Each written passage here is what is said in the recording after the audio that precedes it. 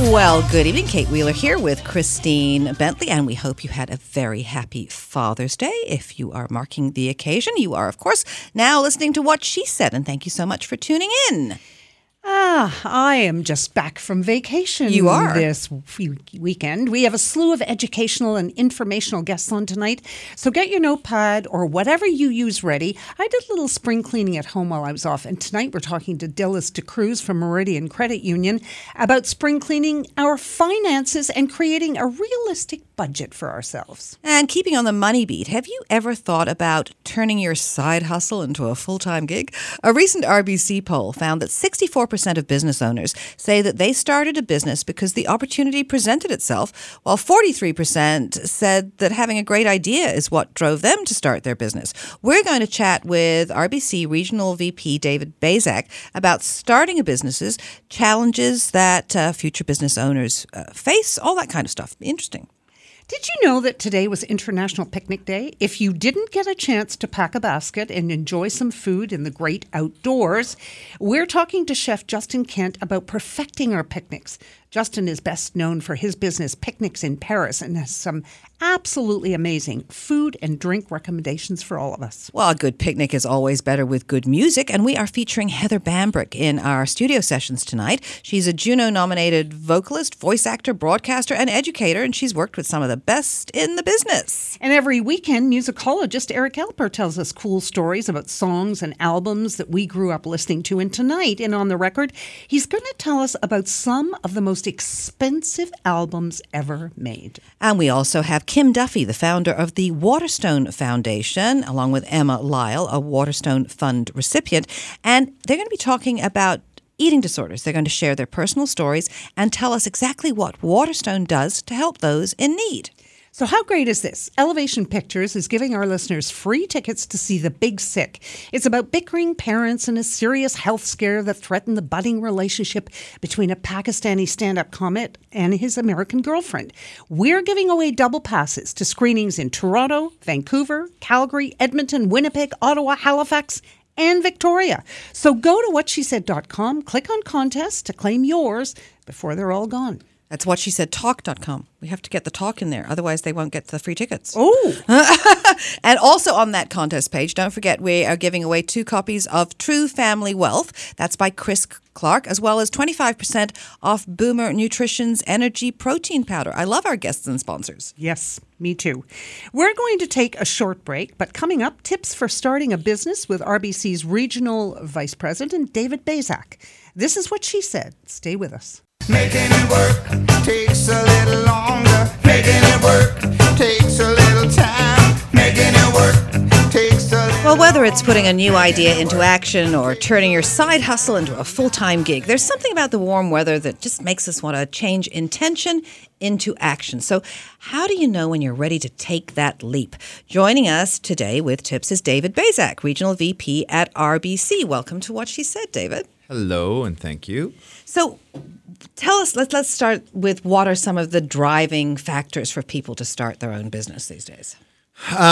There's a number of things. I mean, sometimes it's circumstantial. Sometimes an event has happened at their place of work for how many number of years, and out of necessity, because maybe they can't find something or because of that life change, they've decided I want to now maybe pursue something that I've thought about before and maybe didn't have an opportunity to do, but now I do. It could be just I'm in a rut. I've been doing something for a number of years, working for a large corporation, working for the government. I don't feel independent. I don't feel autonomous. I kind of just want to get out of that. And I only have so many years of a professional career in me. If I don't do it now, I'll never do it. So I think a little bit of all of that. All of the above. So, Yeah. So then what are some of the potential pitfalls or things that small business owners, potential owners would overlook? Well, I mean, I think like anything, when you make that decision or if that decision is sort of being made for you a little bit, you have to be very thoughtful in the approach that you're taking.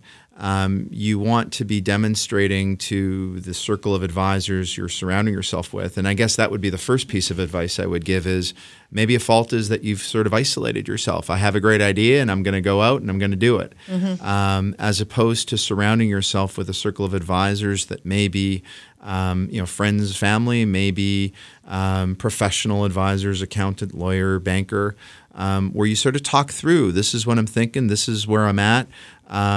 Surely you know other people that have done similar things. What have they done that contributed to their choice going well? What did they do that sort of caused pitfalls? And so just sort of going through that more deliberative process as you make those choices can sort of help avoid pitfalls. Just not isolating yourself, I would say, would be one big piece of advice.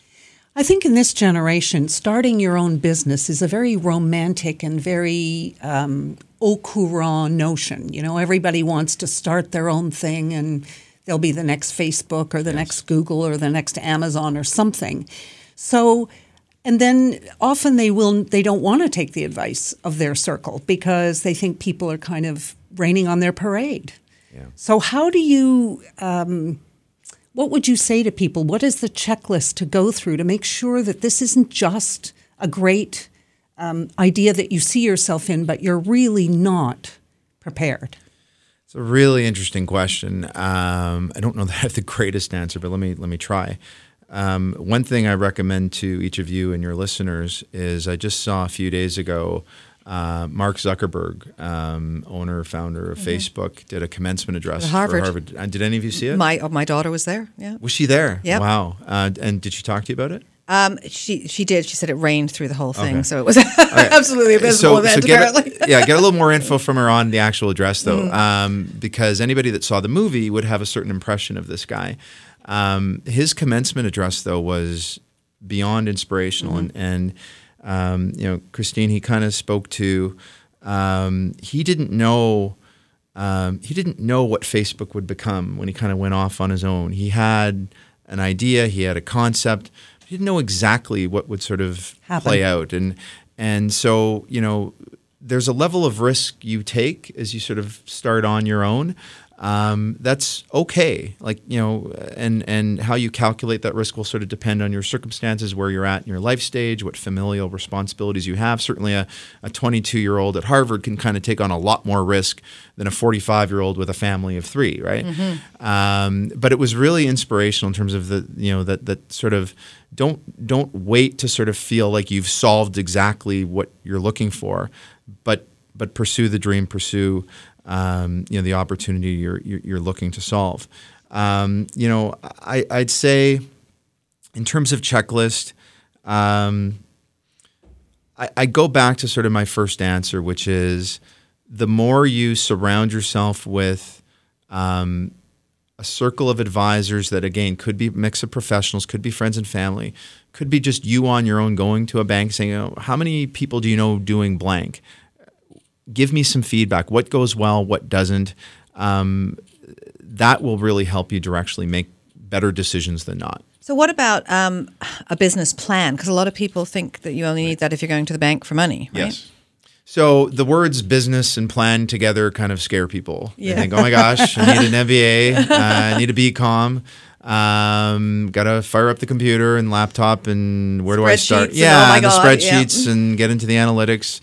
And it's not that. I mean, it can be that if you want it to be, but it really comes down to demonstrating that you have been thoughtful in what do I want to do? Who is my target market, which is a fancy way of saying whatever I'm looking to do, who's going to be consuming what I'm looking to do? How have I demonstrated that, there's a demand for what I want to do, that I've tested it in some way, that I have a certain background, either academically or having been a manager at this kind of business over the years, that now I kind of want to own this on my own. Mm-hmm. So I have that experience, that I've kind of looked at sort of what are the other competitors that are doing this kind of thing, and here's how my approach would be, and here's how I will get customers, here's how I will get people to consume what I want to do. I think just demonstrating, and when I run this thing, here's here's how my managerial acumen will demonstrate that I'll be okay. And I'd say last from a numbers perspective, when you're coming to a bank, we'll want to see that you have your skin in the game too, right? So to come to the bank with not being prepared to sort of put forth any money on your own, any equity on your own, that's not being as thoughtful as we would want to see. And so I think a combination of all of those things would be what we would see as a business plan. Is the landscape different for women than for men, do you think? No. We're proud. We do a lot of things to sort of help recognize successful women entrepreneurs in the market. I would say that we're probably seeing more female entrepreneurs pursuing opportunities today than ever before, and that can be for a whole host of socioeconomic reasons. Well, we understand that mompreneurs are the biggest startup business in Canada. Well, and it hits on one of the reasons why you're seeing more startup businesses is I want the flexibility to pick up my kid at 4 o'clock, and spend time with them, do bath time, reading time, whatever it is, and then at 9 o'clock I can do my work from 9 to 11. Like, I want that flexibility. I don't, and every parent has that challenge of early morning and pickup as sort of really, really stressful periods of the day where if I have a normal 9 to 5. So a lot of what drives that mompreneurship is that flexibility.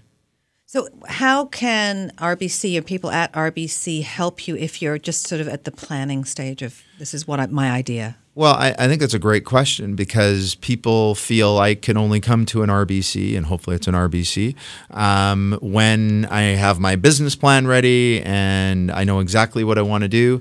No, you could come to us earlier. In fact, I would say it's better to come to us earlier. Let us talk to you and let us help you sort of think through the things that you want to have checked off before you sort of formally come to us for an application for financing to support the business startup that you want to do.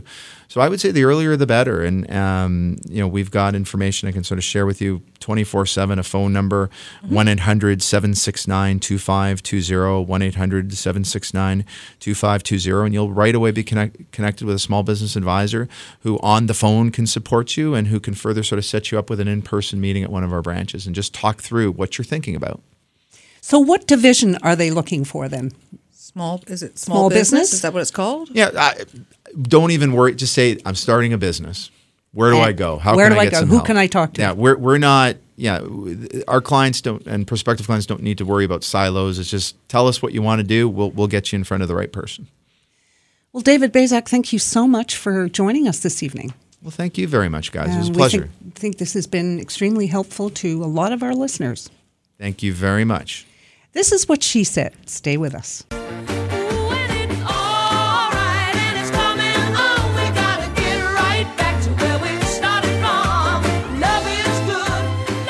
In Canada, people with eating disorders looking for help are faced with wait times as long as a year for publicly funded treatment upon release from inpatient or day hospital treatment. Joining us to discuss this tonight is Kim Duffy, founder of the Waterstone Foundation, and Emma Lyle, a Waterstone Fund recipient. Welcome, ladies, to What She Said. Thank you. Thank you for having us. Now, I don't know whether people realize that eating disorders have the highest mortality of any psychiatric illness and is the leading cause of death for women between 17 and 24 years of age. Kim, why don't you start out by telling us what Waterstone does? Waterstone Foundation was started just 3 years ago to help, one, raise awareness of eating disorders and the severity of them, and to help provide financial aid to those individuals that are seeking specialized treatment. So, we raise money to help those. Why did you want to found this?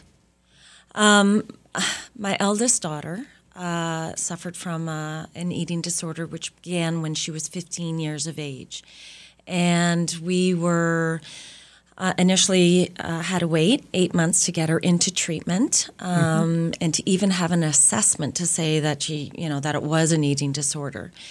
And being the eldest child of 4, it created upheaval in the whole family. We didn't know what to do, and I could see her deteriorating, and I was like, we have to do something. So we waited to get her into one of the hospitals, and she got in, and then unfortunately she had a relapse, and we had to wait again, and we decided we're not going to wait, and we sent her to the U.S. for treatment. So as many as more than 600,000 Canadians meet the diagnostic criteria for an eating disorder at any given time. Is that right? Yes. Now, Emma, you were one of them. So you were 28, and you say you began to think and feel obsessive about food at the age of 20. What led you to admit yourself into Toronto General Hospital for your disorder? Well, I started suffering 8 years ago when I was 20 with an eating disorder, and I actually didn't admit myself until I was 27 to TGH. And at that time, I got down to 72 pounds. Oh my gosh! And I'm 5'6". And it really took the support and the encouragement from my mom and my sister and my dad, who are just unbelievable. Because I was too horrified and scared to do it on my own. But I think I really hit rock bottom in terms of depression. Just losing myself, not knowing who I was, what was happening to myself. I really lost hope. And so I know I needed help outside of myself, because I realized I couldn't do this on my own, even though I wanted to, and I desperately tried hard. But yeah, I went into TGH and spent a month there. I spent February 2016, I spent the month in TGH.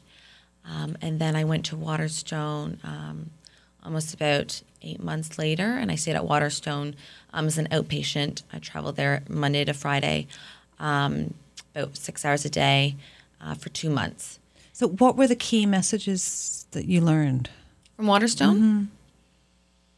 It really took away my fear and helped me to learn to have a light attitude towards food, because I had a huge fear base around food. For me, it was all obsessive compulsion and analyzing how food felt in my stomach to the extremes. I would plan what I would eat for dinner on Tuesday night. If I want to have this for dinner Tuesday night, what do I have for lunch and dinner Monday? It was that far advanced. And so I just started eliminating food groups. And so that's how I got down to 72 pounds very gradually. But, once you get to, at least once my body got to about 90, weight just drastically drops off fast. So Waterstone helped me to just learn how to normalize my eating again and become excited about food and not be afraid to try food, because I would say, I'll try this apple tomorrow, because I had not eaten an apple in about 5 years. Wow. And it would take me about, 3 to 4 weeks to build up courage to try an apple, or to try a new type of yogurt, or to try, a certain type of chicken dish. Where they just made it. They're like, "Okay, we're having this Tuesday," and Tuesday 12 o'clock lunchtime came around. We ate it, and I would feel fine after. And because we were talking about other things, my focus was not on my stomach, and so thoughts about other more important things in my life started to manifest again. And there's other things that matter in life besides, what you put in your mouth. That does matter because it nourishes our cells. But I had other things I wanted to pursue in my life and bring. How are you today? I'm good. But I know it was. I know, with all my heart, it was Waterstone that really made me hit my turning point. So what would you say to people who are struggling with this and who are too scared to reach out for help? Own your story. Don't be ashamed of it, because everyone struggles with something. Don't compare yourself, because I did that a lot. I compared myself to other women who were successful, who had muscular, curvy bodies. But don't be afraid to talk about it to your family, to your friends. And I know it's hard. I know it's scary to ask for help, but at some point in our lives, we all do. And it's more rewarding for someone to help you. To see you get better. So Kim, tell us about this new eating disorder initiative, which you say is going to be the first of its kind in the GTA. What is it? Well, there was what we would like to do is to be able to help different groups that have different programs going on in the GTA. And we reached out last year. We reached out to 8 different programs in actually all of Ontario, and we got proposals back where we ended up funding 4 different eating disorder programs that each provided innovative treatment. Being incorporating addictions into treatment. We provided funding for a transition house, which is the first one actually in Canada, and additional at South Lake Regional. We provided additional multifamily therapy. There needs to be more services available. Unfortunately, I see there's a lack of resources. We're raising awareness, but individuals need to have a place to go, and that is one of the problems that we are faced with. And what about research that needs to be done? Because this disease it straddles every single group and category. It's ages, sexes, socioeconomic backgrounds. It can be anybody. Yeah. Eating disorders, they know, does have a genetic component to it. And there's always been the saying that underlying there's a genetic, but the environment could pull the trigger. So just like everybody may have something underlying, and there can be an outside influence that will set it off. There needs to be more research, most definitely, and I do hope there is more done. It's expensive, I know that, but yeah, there has to be more to understand more about the illness. So where can people learn more about the services that Waterstone offers? Waterstone Foundation, www.waterstonefoundation.ca, and we have our website. And there's details of what we do and where our funding is, the money that we're raising, where it goes to. And is there anywhere that people can go who let's say, have a child who's suffering and they don't know where to get the money or where to get the help? Well, through the foundation, most definitely. And I will put in NEDIC, which is the National Eating Disorder Information Center, which is where they are a not-for-profit as well, and they provide information of where to go throughout Canada, actually. So that's great. Well, Emma, we're glad you're well. And thank you for everything you're doing, Kim. I think it's amazing, and for sharing your stories and raising awareness about such an important topic. And WaterstoneFoundation.ca is a registered not-for-profit charity, and we support you. Thank you for having us. Thank you. This is what she said. Stay with us. It would take a lot more hate than you to end the fascination. Even with an iron fist, all that you got to rule and Okay, joining us now is our musicologist Eric Alper in On the Record, which is brought to you by Raw Records. And have you ever thought about how much money your favorite album costs to make? Tonight we're going to talk about some of the most expensive albums ever made, and I didn't buy that one. What was that, Guns N' Roses? That was Guns N' Roses, Chinese Democracy. What, like in the 13 years in between albums, you weren't waiting for that one to come? Because the record label certainly was. In fact, to the tune of $13 million. This is how much that this album cost them. Now, it wasn't so much of the studio time, but it was the chief engineer costing them $14,000 a month. The recording software engineer, $25,000 a month. The studio itself costs $50,000 a month. And this guitar technician, the guy that goes bing on your guitar, a measly $6,000 a month. 13 years it took them to release this album. $13 million it cost the record label. How much did they make? Yeah. What was that, $1 million Not a lot. a year? In fact, there's a story that the record label tried to bribed the band to work quicker and offered them $1 million if they completed the album during a certain period of time. The record label lost that bet because they missed the deadline by 10 and a half years. So, that's just incredible. 13 years. So what did they do? Record one song a year at a cost of $1 million? Not only were they trying to record the album, but Axl Rose, the lead singer, was trying to also re-record their first album again with this new band and just waiting for the Muse to come. Maybe the Muse got lost and didn't have their GPS going. And everybody was on standby for 13 years. Everybody was on standby. Oh, boy.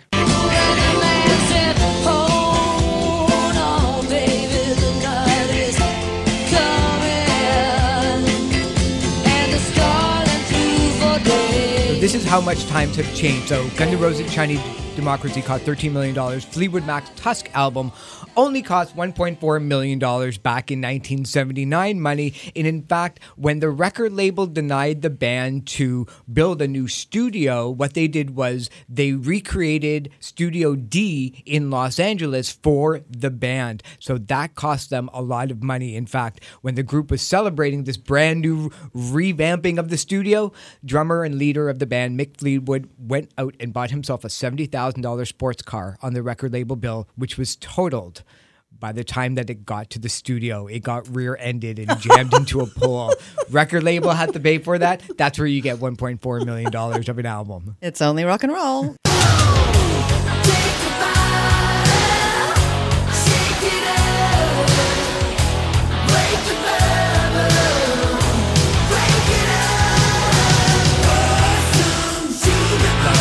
That's Def Leppard's Hysteria, which only cost the record label $4.5 million, but it really wasn't their fault because on December 31st, 1984, there was a car accident that took out the left arm of drummer Rick Allen, who needed to figure out how to drum again. So all of that time was still spent on the record label dime. Not only did Rick Allen have a car accident, the producer, Mutt Lange, had a car accident, and lead singer Joe Elliott had the mumps for many, many months. So all of those hospital bills ended up on the record label dime, and Hysteria spent over 25 weeks in the top 10, making back some, if not all of the money of $4.5 million. Talk about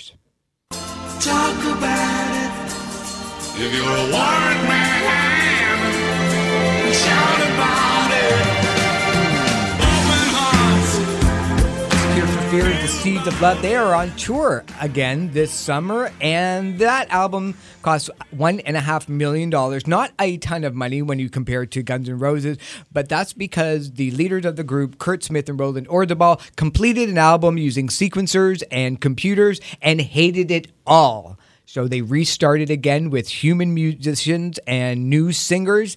And during that time period of 6 or 7 years, they recreated the album all over again using physical instruments. And in fact, they were so much in debt that they had to go on a 2.5-year world tour to pay the money back. And he's buying diamonds and pearls. He can't do like me.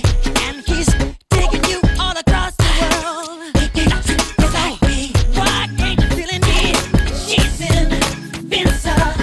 I can't do anything. Granddaddy of them all, the most expensive record album ever produced. That's Michael Jackson's Invincible. It only cost Sony Music back in 2001 $30 million to release that album. That's because that Michael Jackson was recording anywhere between 50 and 85 songs during the course of the record. He had 3 studios running 24 hours a day with different producers and engineers because nobody knew what studio Michael Jackson wanted to use when he woke up this morning. So all of them were running all at the same time. And in fact, that was really the most expensive album at $30 million to make. Wow. 30 million big ones. What I could do with that. You could buy Rise on Roar Records 30 million times, which I think we should all go out and do. Oh, thanks, Eric. We'll talk to you next weekend.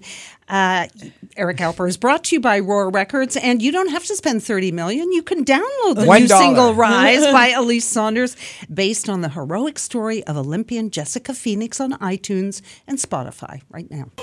Come on and stir it down. The stone's so picnic. Stir it down. The stone Welcome back to What She Said. Today marked International Picnic Day, and joining us now is Chef Justin Kent, who is best known for his business, Picnics in Paris. And he's going to help us step our picnic game up tonight. Welcome, Justin. Hi, thanks for having me. Oh, it's our pleasure.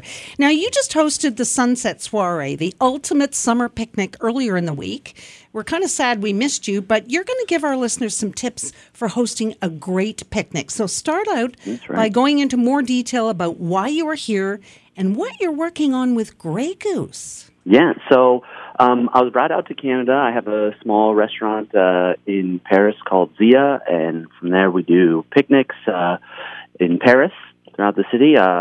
My background has been working in farm-to-table restaurants while I've been in Paris over the last 6 years.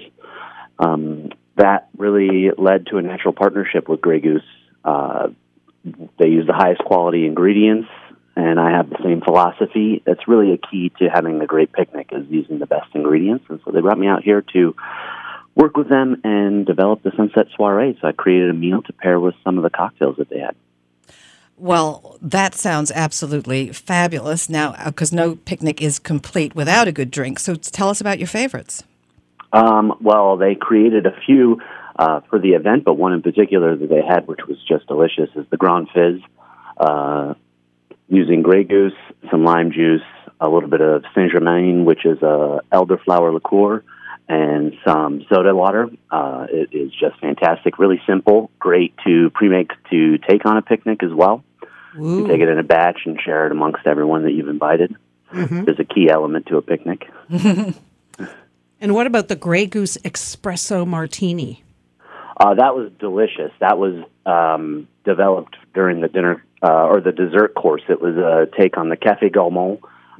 So we served that with some desserts that were paired along with chocolate and caramel tart with some fleur de sel and fruit and pastry cream dessert that we did as well. It was just fantastic. So for people who can't bring you in to host their picnic, what are the 5 things that they should know when hosting their own picnic? Well, I like to think of a great way in terms of elevating a picnic. One is, an easy way to do an elevated picnic is to bring along some real flatware and plateware and glassware. Mm-hmm. You can wrap it up in your napkins and take that along with you, so it's an easy way to elevate it. I really am a huge proponent of using the highest quality ingredients that I can find. You can keep the picnic rather simple if you're using great products. So I like to go to my local market, my farmer's market, and see what the local producers are selling. From there, it's easy to create a salad with a nice vinaigrette and some cheese, a little bit of charcuterie. Another way to really make it great is to have a refreshing cocktail. So making a batch of Grey Goose, the Grand Fizz, is a great opportunity to share a refreshing drink with your friends and family that you can invite. And, first and foremost, make it comfortable. That I think, too, is a key component to any picnic, is you want to be comfortable and have a fun, good time. So my sister-in-law has one of those new fancy cooler chests that has a blender that attaches right to it. So we're all about the cooler drinks. But what do you think is? You talked about the espresso martini, and what was the name of that other one? The fizz. Le Grand Fizz. Le Grand Fizz. That sounds refreshing, and it sounds like the espresso martini would pick you up in the afternoon and keep you going. Yeah. Absolutely. The Grand Fizz is great. It's kind of a take on a spritz. Right. So it's really light and refreshing, not overly heavy. During a picnic, when it can sometimes get hot out, it's nice to be a little bit cooled off, have a nice amount of ice in there, and pour it over some ice is a great way to stay refreshed. Well, I can see myself drinking an awful lot of Grand Fizz. So what food would you recommend so I don't end up curling up and having a nap in the middle of the picnic? That's a great question. I really like to keep picnics light, not heavy. You kind of have to walk around, at least back to your car or back home after a picnic. So keeping it light. Easy salad. I like to do shaved vegetables from the market with champagne vinaigrette, for example. A little bit of goat cheese is a great avenue to go. Some lovely cheese. Stick with some cheeses maybe that, low moisture, like a Gouda. A brie could be great. Blue cheese, kind of some classics. some salami, dried fruits, and some nuts is also a great route to go. You know, it's not going to melt in the heat, so that's always convenient. So now all these, if you're wondering how to make these wonderful drinks, they are going to be up on our website. So you can head over to whatshesaidtalk.com and do tweet us if you try one out this weekend. What's your handle on Twitter, Chef Justin? My handle on Twitter is at Zia Paris, ZIAPARIS. And you said Zed. Well done. Yeah, thank you. I've been learning while I've been here. Well, thank you so much for joining us this evening. Thank you for having me. It's been a pleasure. We wish you all the best, and you will have to come back and visit us next time and mix us some drinks in studio. Would love to do that.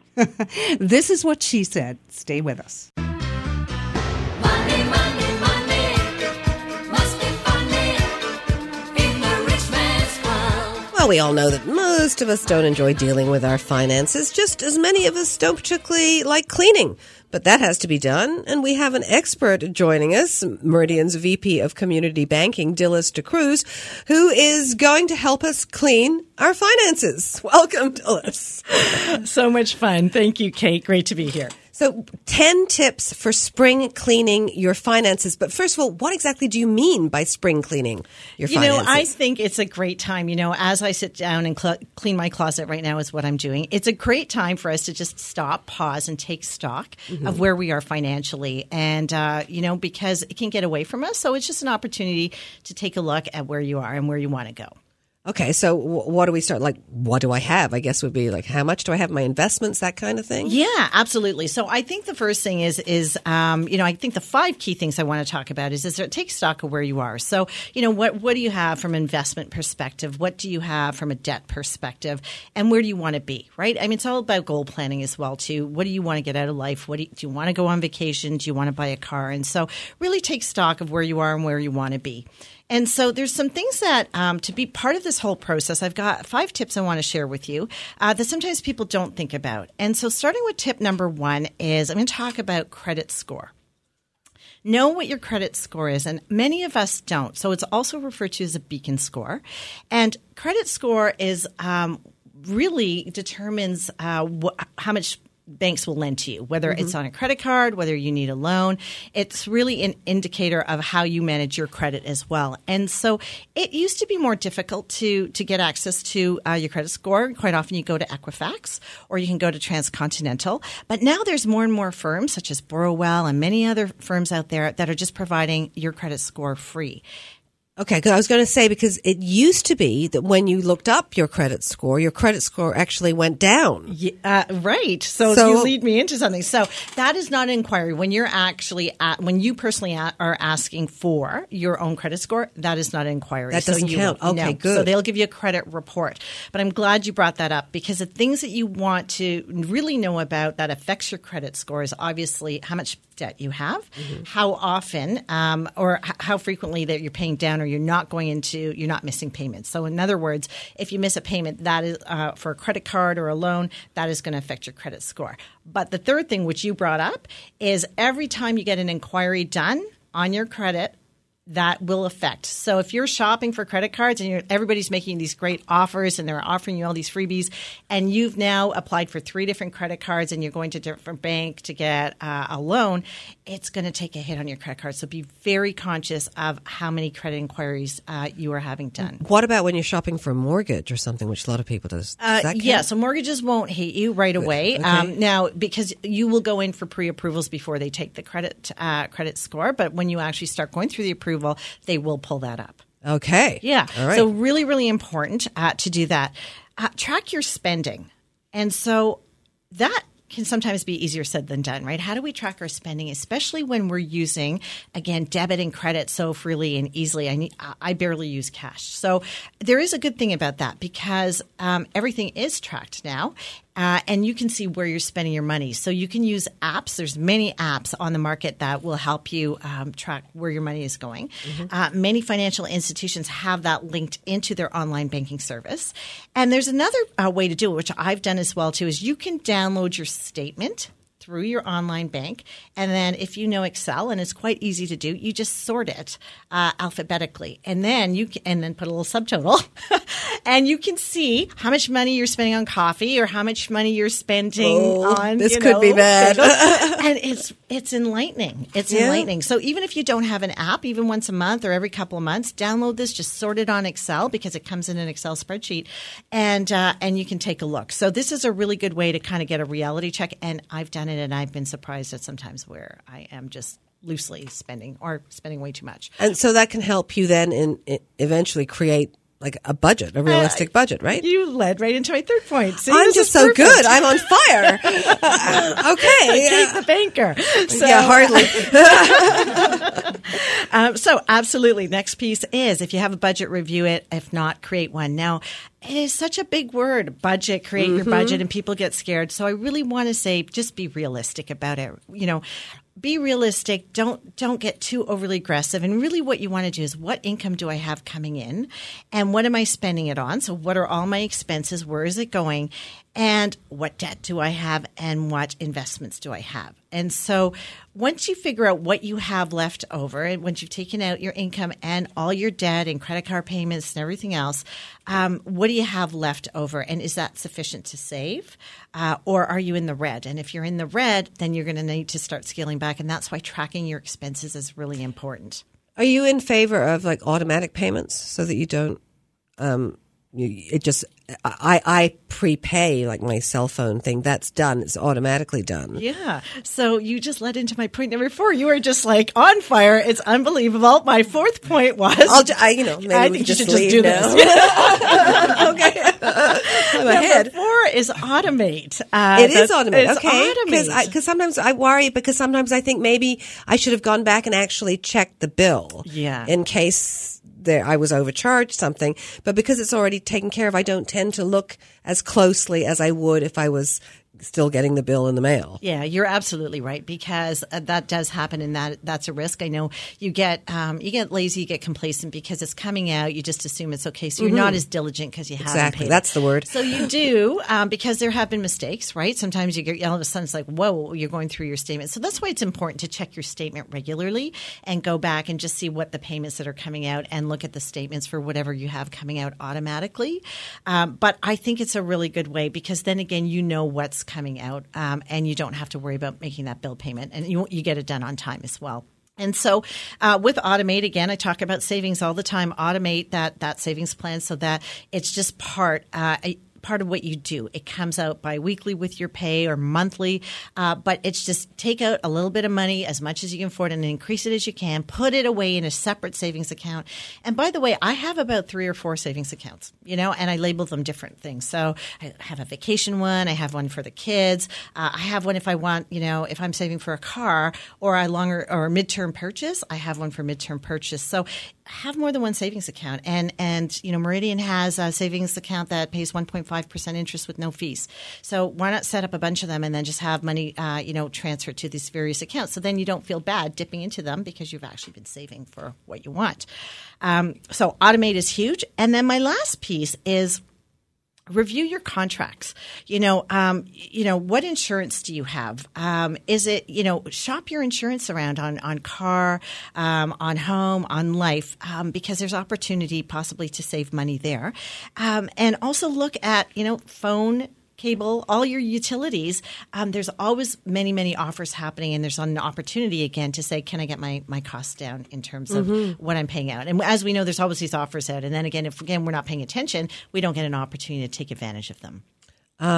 Absolutely. Now, when you talked about, reviewing your contracts, I got a phone call from, it was Bell, and they were suggesting ways that I could reduce my fees, which I thought was surprising. They said, do you really need this? Do you really, you haven't watched this channel? And I said, how do you know exactly what my viewing habits are? But anyway, but they did suggest ways and cut about $40 a month off my bill. Now that's fantastic. Which I thought was surprisingly good service because usually I'm complaining about them. Yeah. But with insurance, a lot of people say that if you combine your home, your car, everything, you can get a better rate. So maybe is it better to have all your insurance with one company?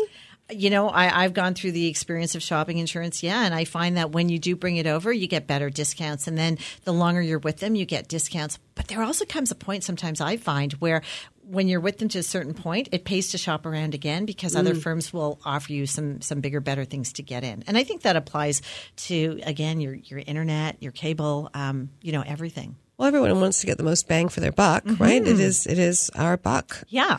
So that's awesome. So Meridian certainly sounds like it's got lots of ways to help. Absolutely. And again, we talk about budgeting and we talk about, the spring cleaning and looking at your finances. It can be overwhelming. I don't want to underestimate that.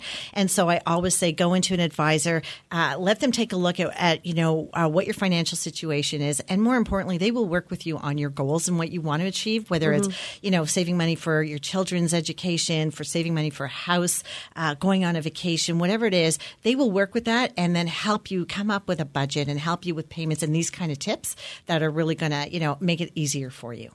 Delista Cruz, always a pleasure. Thank you so much. Thanks so much, Kate. This is What She Said. Stay with us. It's my place where dreams are born and time is never planned.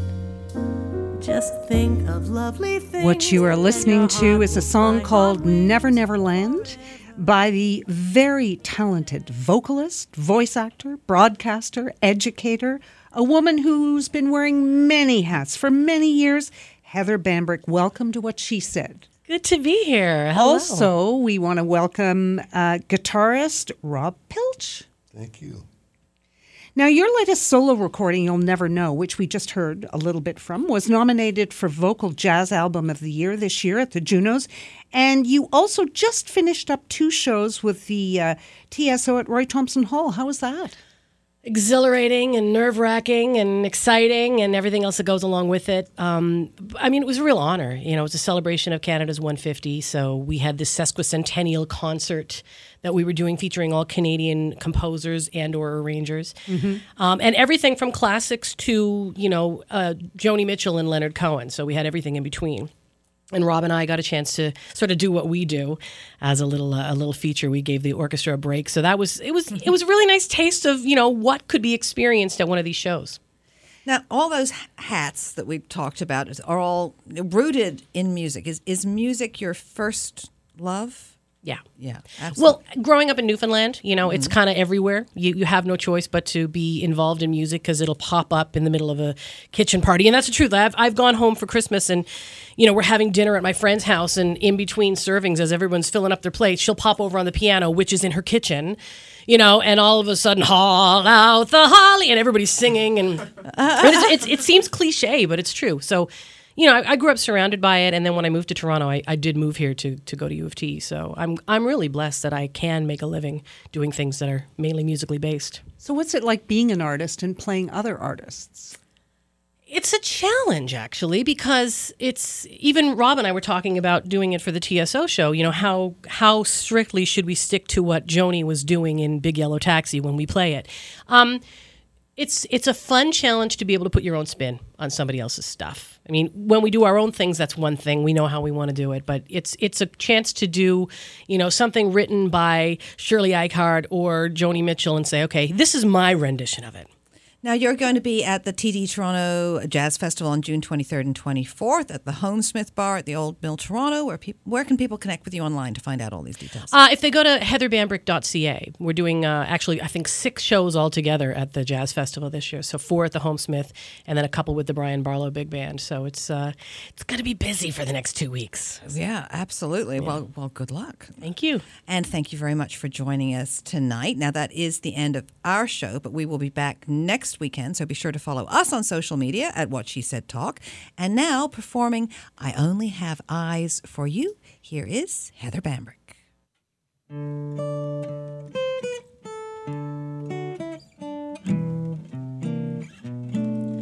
Are the stars out tonight?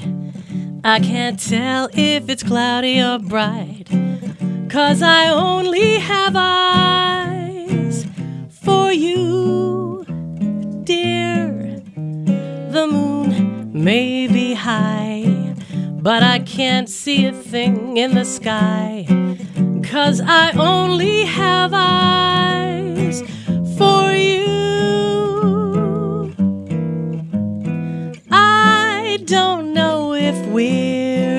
garden or on a crowded avenue. You are here, and so am I.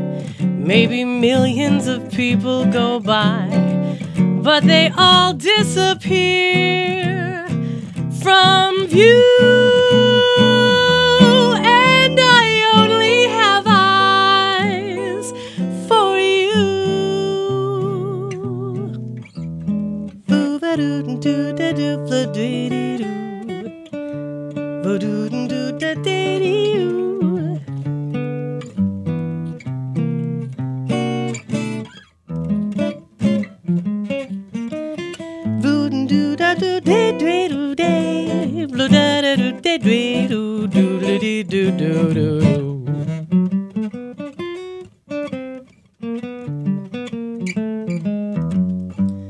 I don't know if we're in a garden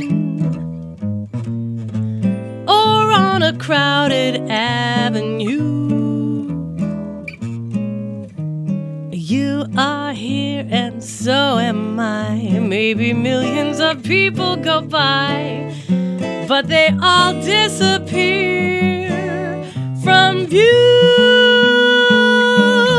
And I only have eyes for you. I only have eyes for you.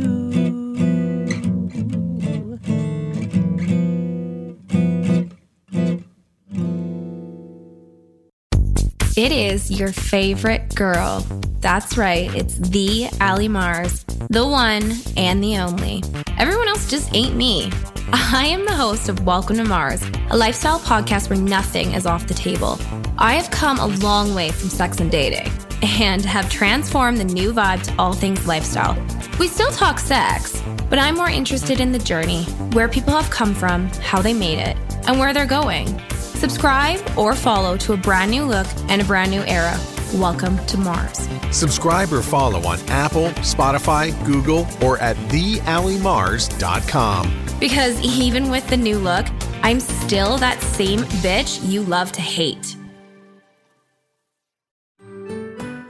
I'm Andrea Askowitz. And I'm Allison Langer. And we are the hosts of Writing Class Radio, a podcast, but we are so much more. We have writing classes. So if you are looking for live online classes where you can join a community, write to a prompt, get feedback, and get better, check out all our classes at writingclassradio.com. And listen to our podcast wherever you get your podcasts and at writingclassradio.com. Another Sound Off Media Company podcast.